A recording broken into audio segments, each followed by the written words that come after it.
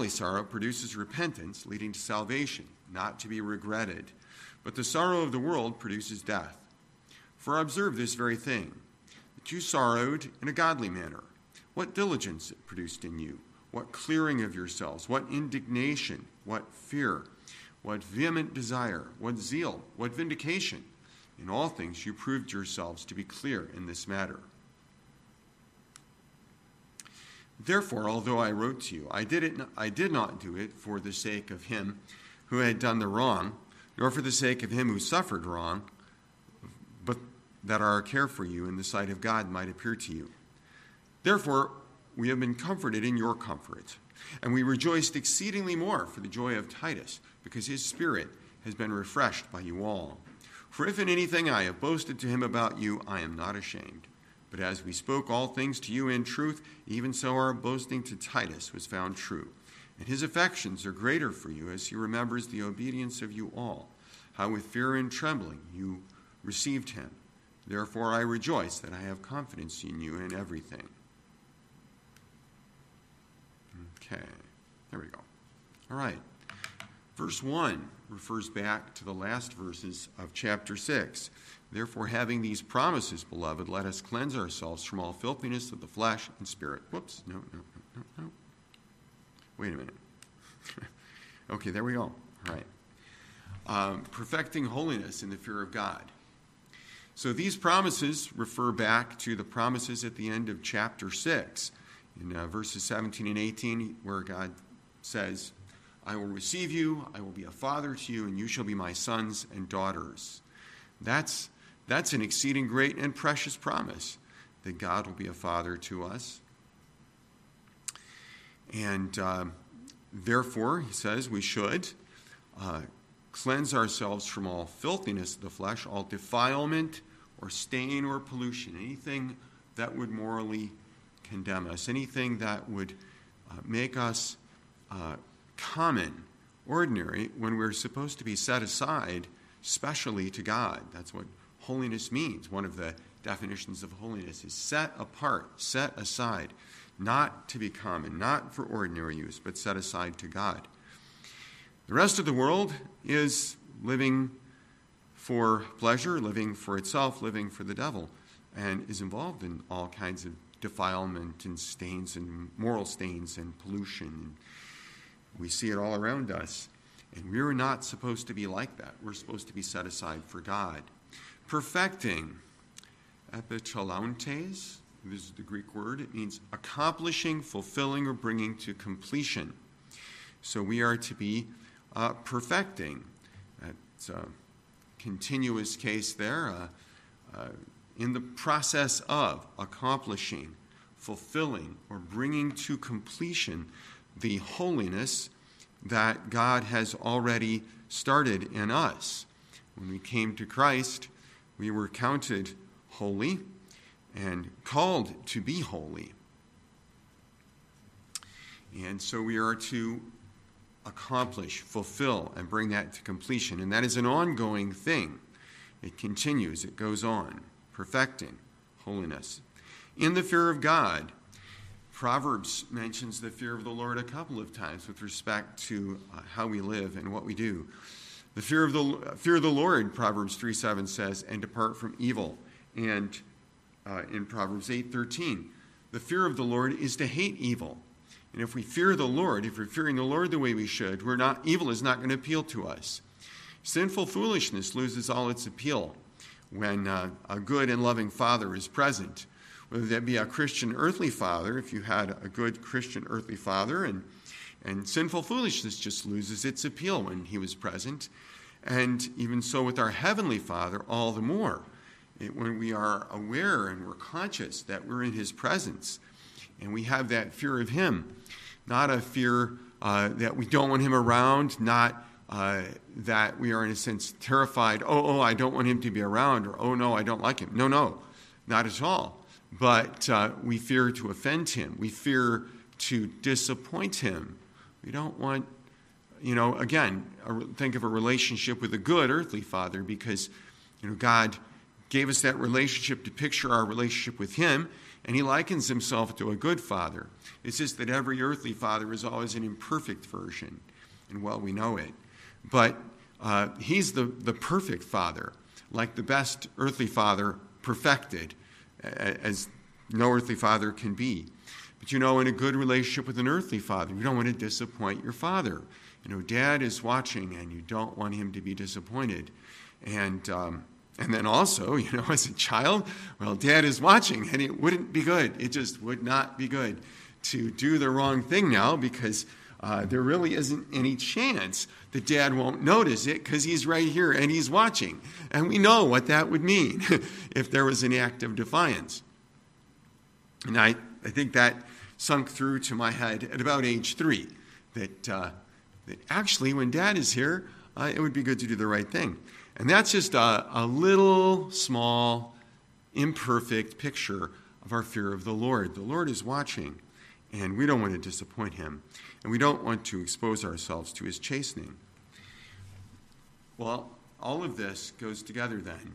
God's promise is that he will welcome us, he'll be a father to us, and, as we turn from worldliness and devote ourselves to him, should naturally prompt us to cleanse ourselves from everything that defiles and to strive on toward the completion of holiness in our lives. That should motivate us. That should be a motivating thing. God says, come out from among them and be separate and touch not the unclean thing. I always lapse into the King James there. And I will receive you and will be a father unto you, and you shall be my sons and daughters, says the Lord Almighty. And having such a great and precious promise, and maybe I don't know if we think of that verse, in those two verses, in the last two verses of 2 Corinthians chapter 6 is, one of the great promises. There's I will never leave you or forsake you. Now we think that's a wonderful promise, and it is. But to say, I will receive you and will be a father to you, that is great and precious too. And that should motivate us to cleanse ourselves from all filthiness of the flesh and of the spirit. Oops, wrong one. We'll get it here. There we go. All right, verses 2 and 3. Open your hearts to us. We have wronged no one. We have corrupted no one. We have cheated no one. I do not say this to condemn, for I have said before that you are in our hearts to die together and to live together. So he says, open your hearts to us. That is, make room for us in your hearts. In your hearts is implied by the context, and so it's the way it appears in italics in the Bible, the biblical text. The translators supplied that because it was implied necessarily by what was being said, but the words aren't there. But anyway, open or make room for us. So receive us. And Paul emphasizes that he has not wronged them. We haven't wronged anyone. We haven't corrupted anyone. We haven't cheated anyone. Various commentators seem to disagree about what exactly does it mean, in what way to wrong, harm, or cheat, corrupt or cheat anyone. But Paul hadn't done it in any way, and he could say that to them without fear of successful contradiction. He knew that no one could bring forward any evidence that he had wronged anyone there in any way at all. He says, I don't say this to condemn you. He wants them to know he's not now reproaching them. He only writes this out of his love toward them. Whoops, I keep doing that. All right. Great is my boldness of speech toward you. Great is my boasting on your behalf. I'm filled with comfort. I'm exceedingly joyful in all our tribulation. Notice my boldness, my boasting. I am filled. I am exceedingly joyful. So Paul is switching from the first person plural to the first person singular. I'm not quite sure why, but he does this here. Maybe just more of personal testimony. Look, this is what I do. I don't want Silas and Timothy and Titus are all how they feel about this, although later we find out how Titus feels about some of it. But, aside from all that, I'll tell you that I, Paul, feel this way. And then he tells them that he has spoken plainly to them about their problems. And yes, he certainly has. He's pinned their ears back a few times in 1 Corinthians and a little bit in this 2 Corinthians too. They had some improvement they needed to make. And he says that although he's spoken plainly to them, he speaks plainly too to others about how, the confidence he has in them. You can imagine Paul saying to Titus, now I want you to go down to Corinth. they're having some troubles there. Some false teachers have got in among them, and they've misled them to a degree, and they're spreading some wrong ideas.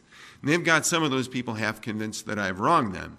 Now, if they would think for 5 minutes or for 30 seconds at a time, they would know that I haven't wronged anybody there. That's how I imagine Paul. This is my imagination of what Paul would be saying to Titus when he tells him to go down to Corinth. They would know I haven't done anything to them. And they're good folk. They really mean well, and they're really trying to serve the Lord. They love the Lord. When they understand what's going on, they'll come right. They'll come around to the right view. And he said, I boast of you. I say, tell him that you're really good and that God's doing a great work in you. And he wants them to know that. He says, I'm exceedingly joyful. Actually, they say that's stronger in the Greek than in the English. I'm overflowing with joy. Hardly more joy than I can contain, because I'm so happy about how you're doing in your Christian walk and the progress that you're making. Verse 5, for indeed when we came to Macedonia, our bodies had no rest, but we were troubled on every side. Outside were conflicts, inside were fears.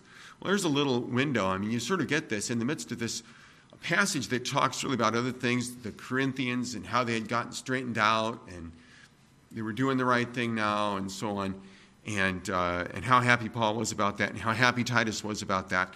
And you kind of get this little window. And by the way, when we got into Macedonia this last time, things were pretty bad.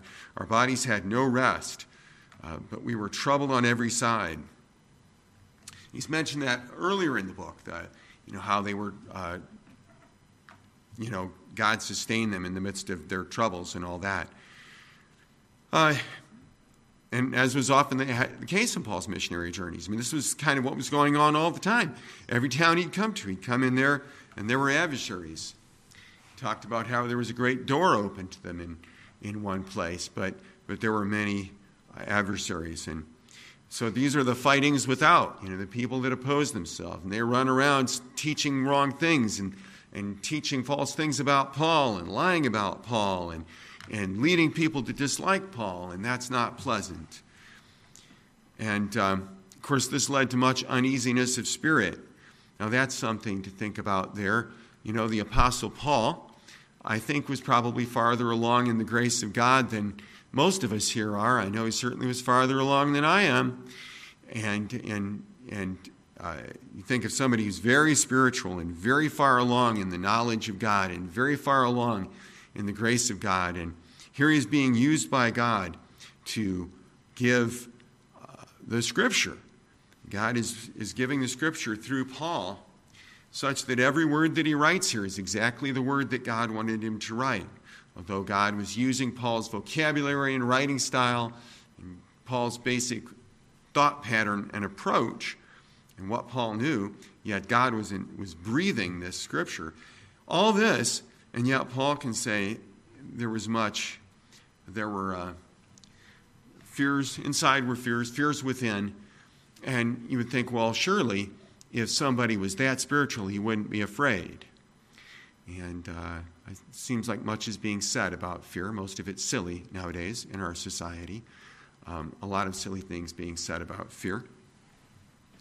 And I remember a fellow professor of mine at Toccoa Falls College who flew, I think it was 102 combat missions over Vietnam off the aircraft carrier Independence, and was shot down and was snatched out over North Vietnam and parachuted out and was snatched out of there by a Navy helicopter.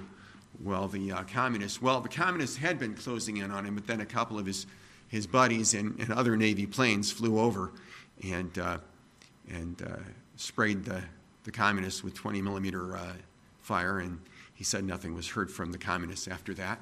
But he had quite a time there.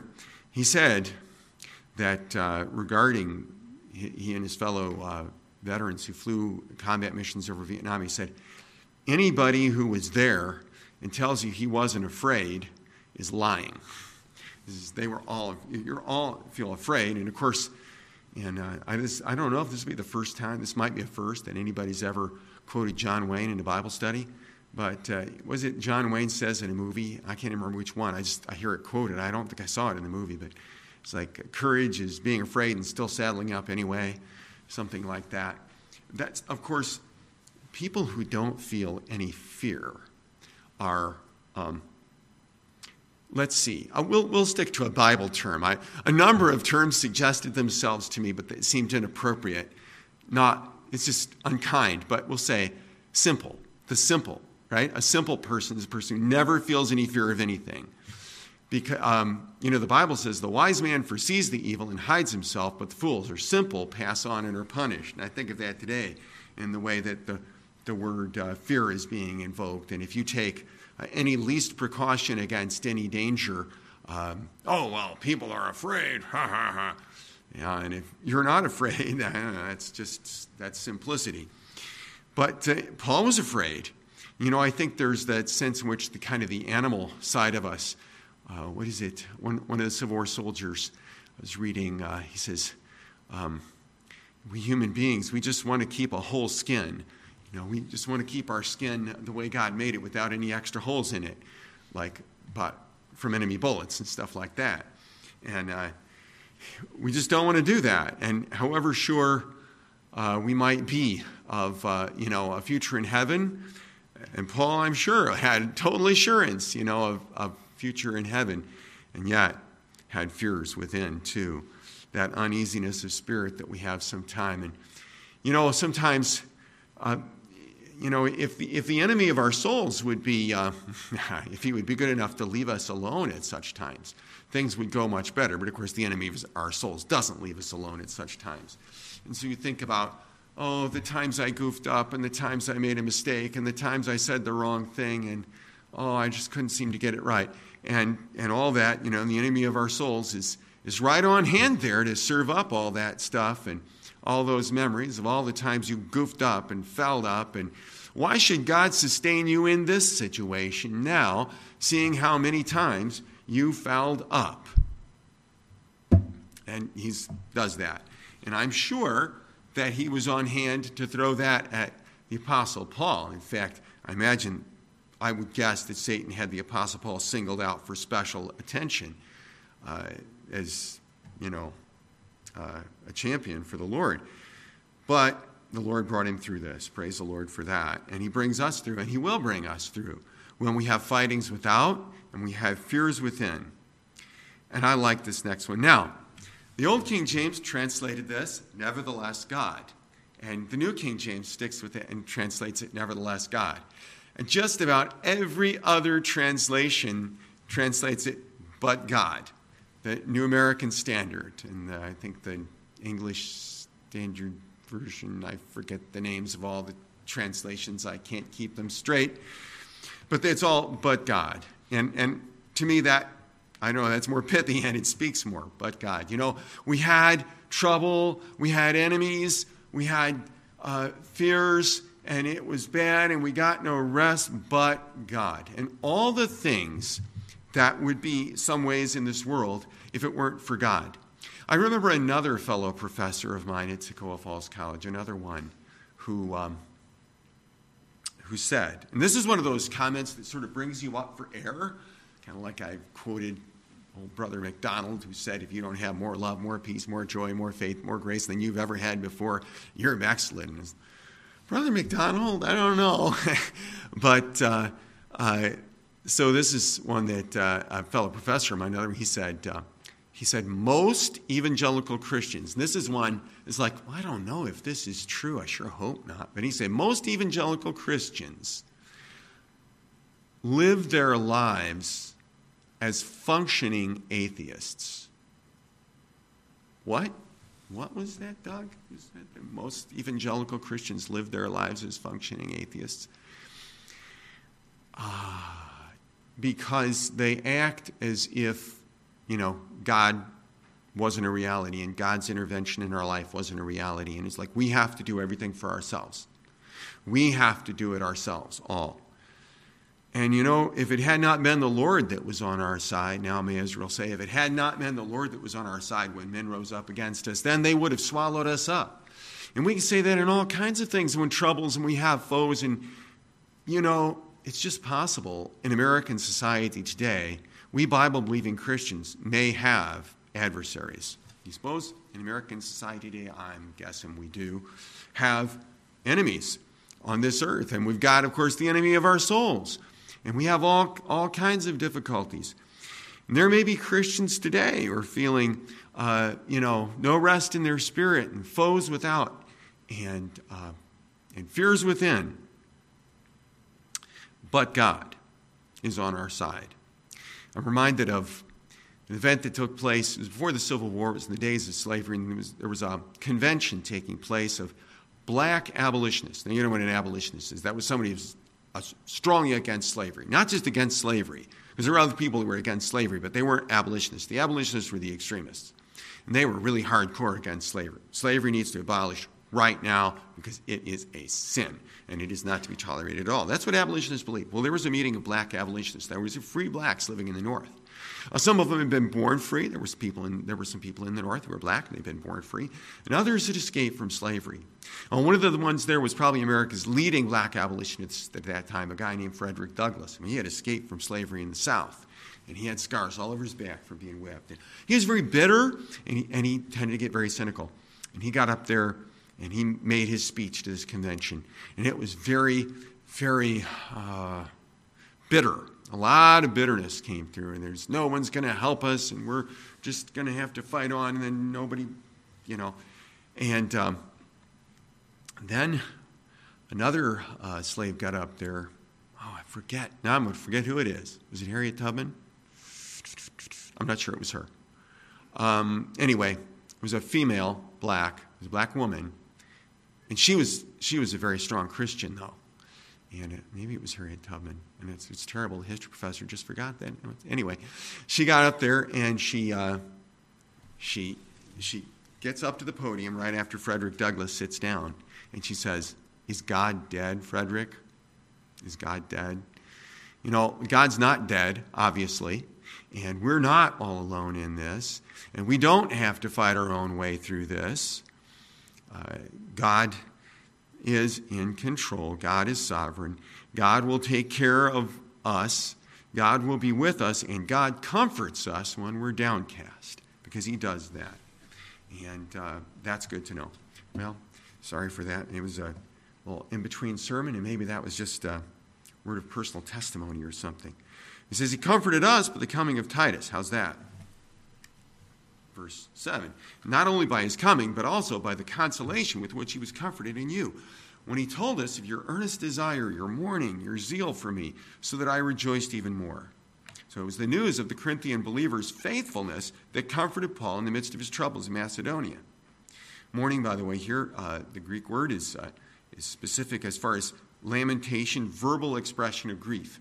We persons of who are either of Anglo-Saxon descent or have inherited an Anglo-Saxon culture, we're a little different, and I'm not saying I don't like our culture, I do, but, when we, have a cause of mourning, we're supposed to keep a stiff upper lip and keep it together, and we might do a little quiet crying, or we might just brace up and, look sad and quiet. Well, in other parts of the world, they don't do that, and at funerals, the most outlandish goings-on to our cultural way, but that's their culture. That's how they show they're sad. Weeping and wailing, well, that's how they express grief here, and that's what's, you're mourning, so you're just crying, moaning, weeping and wailing, all these things, and the fact that they were so sorry that they had gotten wrong, they had offended Paul, they had offended God, they had gotten off the track, they had let themselves be turned around they had listened to people lying to them. Was it our fault if we listened to liars? Well, there's an old saying, fool me once, shame on you, fool me twice, shame on me. And there's a sense where we need to be careful that we don't listen to people that aren't saying what's true. And that also goes for America today, too. We need to be careful that we're not listening to people that are saying what's not true.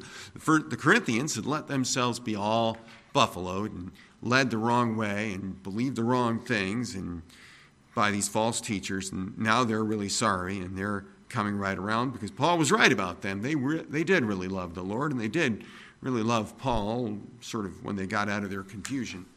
So That was an encouragement to Paul. Now, that's important for us to take notice of here. When we're faithful, when we're true, when we do the right thing, when we love the Lord, when we're zealous for good works, and we're zealous about pleasing the Lord, and when we follow after truth, that's a big encouragement to other people, especially those who might have the responsibility of trying to lead us or teach us. To our parents, I don't think our parents in heaven can presently see us. I don't know. I have not been there myself to heaven yet. I'd say I'd let you know when I get there, but then you'll be there too, and so we'll all know about that then. My dad, during his time on earth, he didn't believe that folks in heaven could see what we were seeing here, what we're doing now. But certainly, if you have Christian parents that are still living on this earth and they know what you're doing, what's going on with you, and you're serving the Lord and you're trying to follow the Lord, and that's going to be a big encouragement to them. More on that in a minute here. For even if I made you sorry with my letter, I do not regret it, though I did regret it. For I perceive that the same epistle made you sorry, though only for a while. Regret here is the Greek word metamelomai. Thought it'd be nice to bring a little Greek into our lesson this morning. It's always nice to know a little Greek. When I lived in Chicago suburbs, I knew several little Italians, but no any little Greeks. Too bad. Anyway, yes, okay. My wife gets my humor. Even the rest of us like, oh no, that's so corny. And my daughters see the look on their faces, see if, yeah. So you can't see it on Betsy's face because she's wearing a mask, but you can see on Mary's face, like, dad joke. Oh, man. But anyway, okay, verse 9.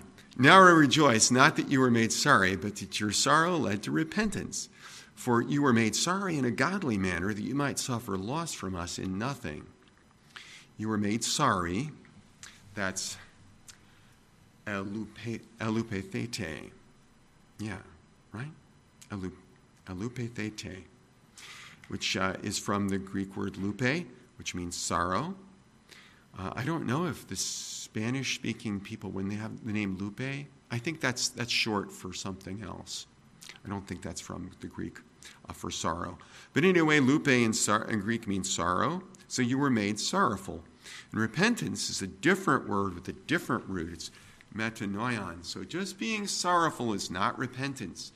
And it's not the same word in English, and it's not the same word in Greek, and it doesn't have the same root. It's not the same thing. So just, I feel sorrowful, that doesn't mean someone repents.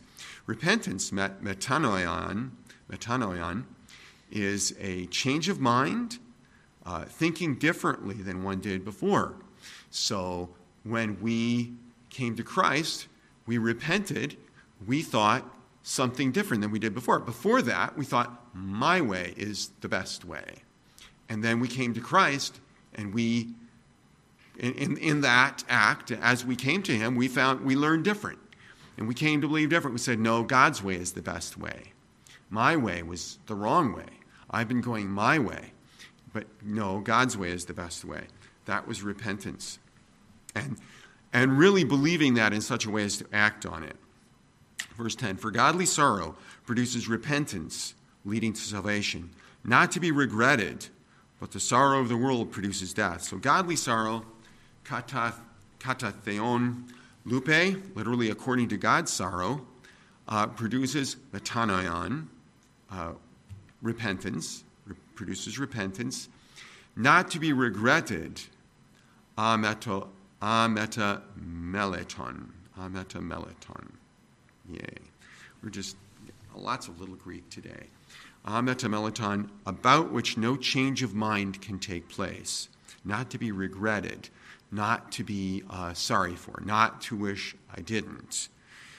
And so godly sorrow produces repentance, a change of heart, a change of mind that is also a change of heart, thinking different thoughts, leading to salvation, not to be regretted, to be sorry for, to change one's mind about.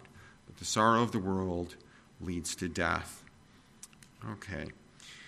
For I observe this very thing, that you sorrowed in a godly manner, diligence produced in you, what clearing of yourselves, what indignation, what fear, what vehement desire, what zeal, what vindication. In all things you prove yourselves to be clear in this matter. In other words, when Paul took them to task for the ways in which they were doing wrong, all these things, they really were ready to just go all out to get right again, to set everything right. That's the nature of someone who genuinely repents. It's not, I repented of my sin, but I'm not really going to do anything about it. It's, no, I repent of my sin, and I am going to root it out. I am going to extirpate it, get rid of it entirely. People who genuinely repent don't have to be cajoled and browbeaten to do what's right. I remember a preacher who said, I think we preachers waste a lot of our time and breath trying to preach goats into acting like sheep, trying to persuade people who haven't truly repented to act as though they had. But when people genuinely repent, look what that does. They got very diligent about doing the right thing. They got very careful about getting clear of any of that wrongdoing. They were very indignant that they had been misled by false teachers. They had the fear of God in a big way. My goodness, we've got to get away from that wrongdoing. We've got to get away from that defilement. Vehement desire to do what's right. Zeal towards Paul and towards God. What vindication. We are going to do justice all the way. We're going to do the right thing, and we're going to vindicate, that is, to put in a just position. And we're going to make sure that everything we do is exactly what God wants. We're going to be very careful about that. So they're very careful to do what's right. Therefore, although I wrote to you, I did not do it for the sake of him who had done wrong, nor for the sake of him who suffered wrong, but that our care for you might, but our care for you in the sight of God might appear to you. Therefore, have you been comforted in your comfort, and we rejoiced exceedingly more for the joy of Titus, because his spirit has been refreshed by you all. And I think of that verse in 3 John, I have no greater joy than to hear that my children walk in truth. I think this is true for any Christian, godly, earthly father.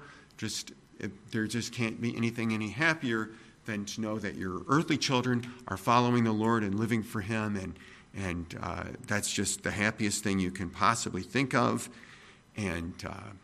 But then also, and I think John was probably writing with regard to his spiritual children, those for whom God has given you at least some degree of responsibility. I think of the elders in a church. I'm sure that they feel this way too, that they feel that just the happiest thing that they could well conceive of would be that people are serving the Lord and loving the Lord. For if in anything I have boasted to him, Titus, about you, I am not ashamed. But as we spoke all things to you in truth, even so our boasting to Titus was found true. And his affections are greater for you as he remembers the obedience of you all, how with fear and trembling you received him. So again, to reemphasize, I've been saying this several times already, when Christians are obeying God, it's a blessing to everyone who comes in contact with them. And more, I think, than we are prone to be aware. I don't think that we are aware just how much it just blesses people when we're living all out for the Lord. But it is. Therefore, I rejoice that I have confidence in you in everything. Here, Paul states that he's encouraged by their good conduct. So even the Apostle Paul could be. Unless we think, the elders of the church aren't that interested in how I'm living my life. It's not going to affect them all that much. Yes, it will. When we are faithful, when we do what's right, it's encouraging to everyone else around you. And certainly I know that regarding just other Christians. It is just an encouragement to see other Christians serving the Lord and loving the Lord. And sometimes we don't all have exactly the same understanding of what it means to do. But when you know that they're doing everything they know to do to try to please the Lord, and if they found out anything else to do to please the Lord, they do that too. That is an encouragement to all of us. Okay. Oh, not time for that quite yet. Let's go ahead and close in prayer. Our Father, we thank you for your word, and we thank you for your Holy Spirit working in us. And we pray that you would help us to perfect holiness in the fear of you. We pray now for the service to follow. We pray that you'd strengthen your servant as he brings your word to us, and that you would work in our hearts to accomplish what you want to accomplish in us this day.